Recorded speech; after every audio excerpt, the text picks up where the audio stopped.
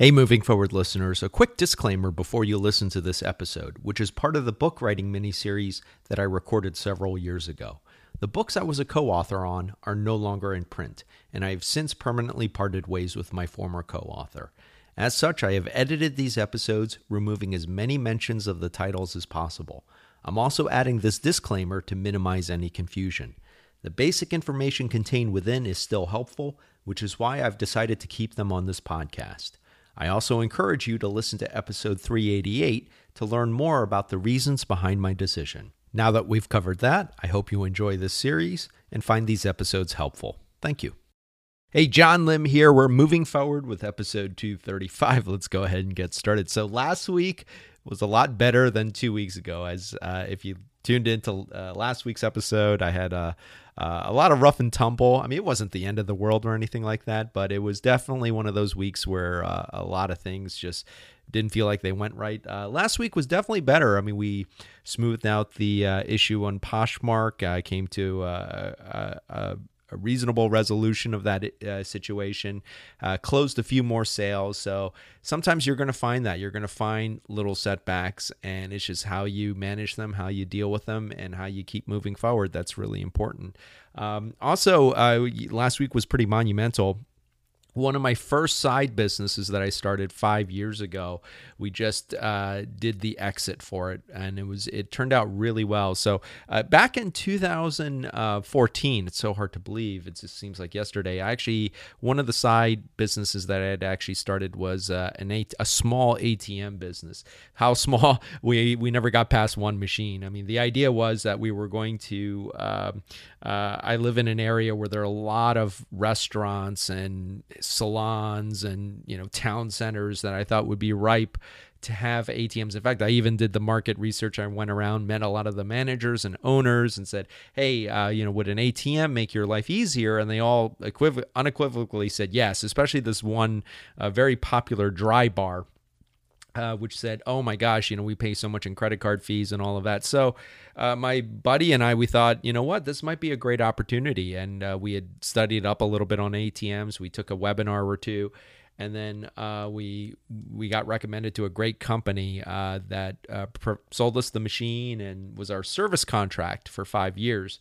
And we had a really hard time expanding beyond the one machine. So we had the one machine. It actually did pretty well. We didn't make a ton of money. We didn't lose money on it. It was just providing us with semi-steady, just kind of like trickles of income here and there. And then the contract was up for expiration, and we decided, it was a worthwhile experiment, but the landscape has changed so much. So we decided to exit out of the business, and so we let the service provider know we weren't going to renew. There's a process for that.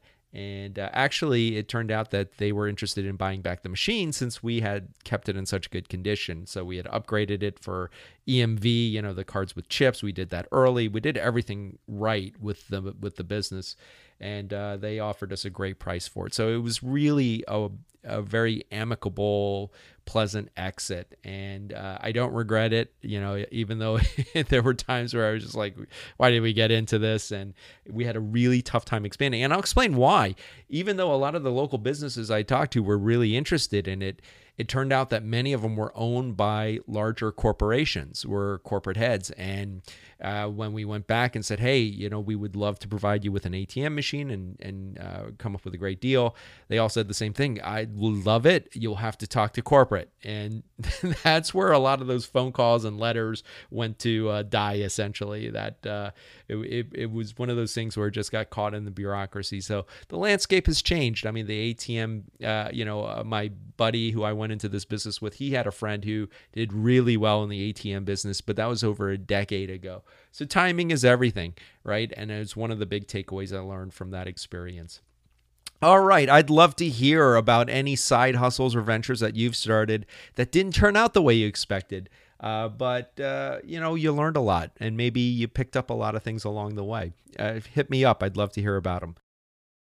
All right, let's go into part 2. I'm going to talk more about editors. I've gotten a lot of questions about editors, so I really want to fill in a lot more on this. So the first thing I want to point out is that when you're looking at prospective editors, it can be very intimidating. And a lot of times you will find that there are editors for hire who will say, I used to work at a big publishing house and I charge a lot of money for my services. Now, I do believe that great editors, are worth every penny, but don't fall into the trap of just spending a lot of money on someone just because they have a resume filled with a lot of credentials. In fact, I'll give you a tangible example. A friend of mine who is currently writing his book, and it's been delayed several times. He's gone through 2 editors already.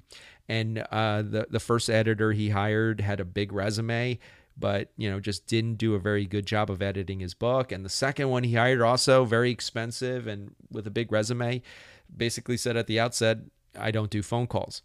So, to me, if I'm going to spend a lot of money on a service, I want really good service. I don't mind paying for service as long as it's really worth it. But I want to give you some perspective here. I worked with Megan.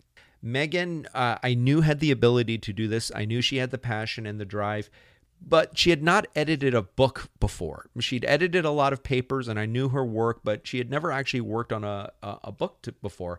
But as a first-time editor, she was fantastic. And in fact, I credit her editing as a big part of the reason why our book turned out as well as it did. Because frankly, it was not a great experience writing that first draft. We weren't on the same page. We had clashing styles. And I couldn't even get my co-author to agree on basic things like a firm deadline. Despite all of those obstacles, Megan was able to project manage this with her top-of-the-line skills and get us on track and really pull it together. Before she came on board, this was a big incoherent mess. And it was Megan who really helped us find the vision, find the voice. She did the content and line editing. And I really credit her as one of the big reasons why the book is doing as well as it did. I mean, we debuted in the #1 spot on 2 categories on Amazon within the first few days. I mean, Megan really helped us find the right voice and find the right words. And so I really think it comes down to what I talked about last week. Find someone who cares. That's going to be really important.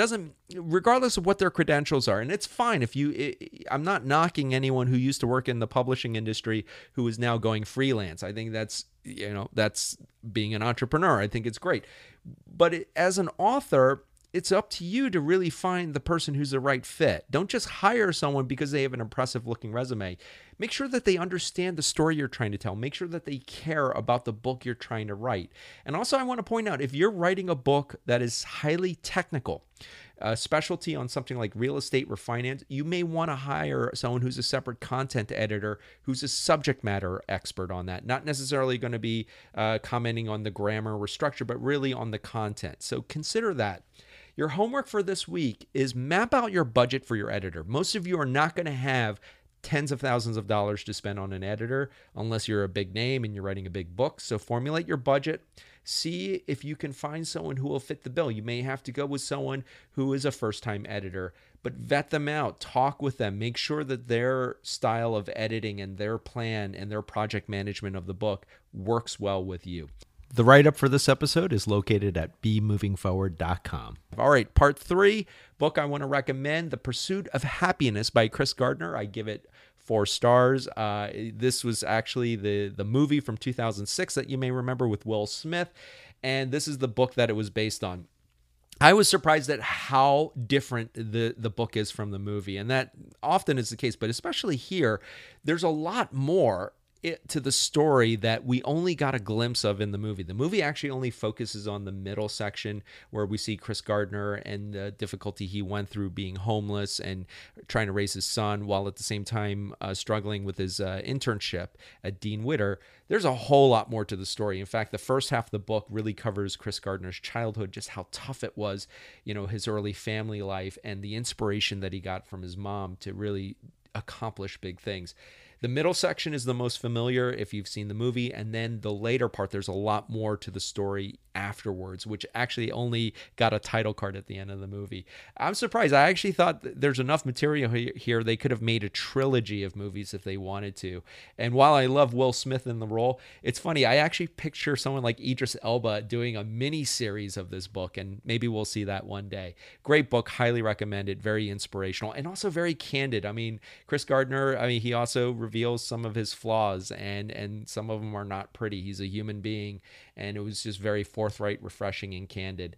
I highly recommend it. Great book. I'll be back next week with a new one. And remember, always be moving forward.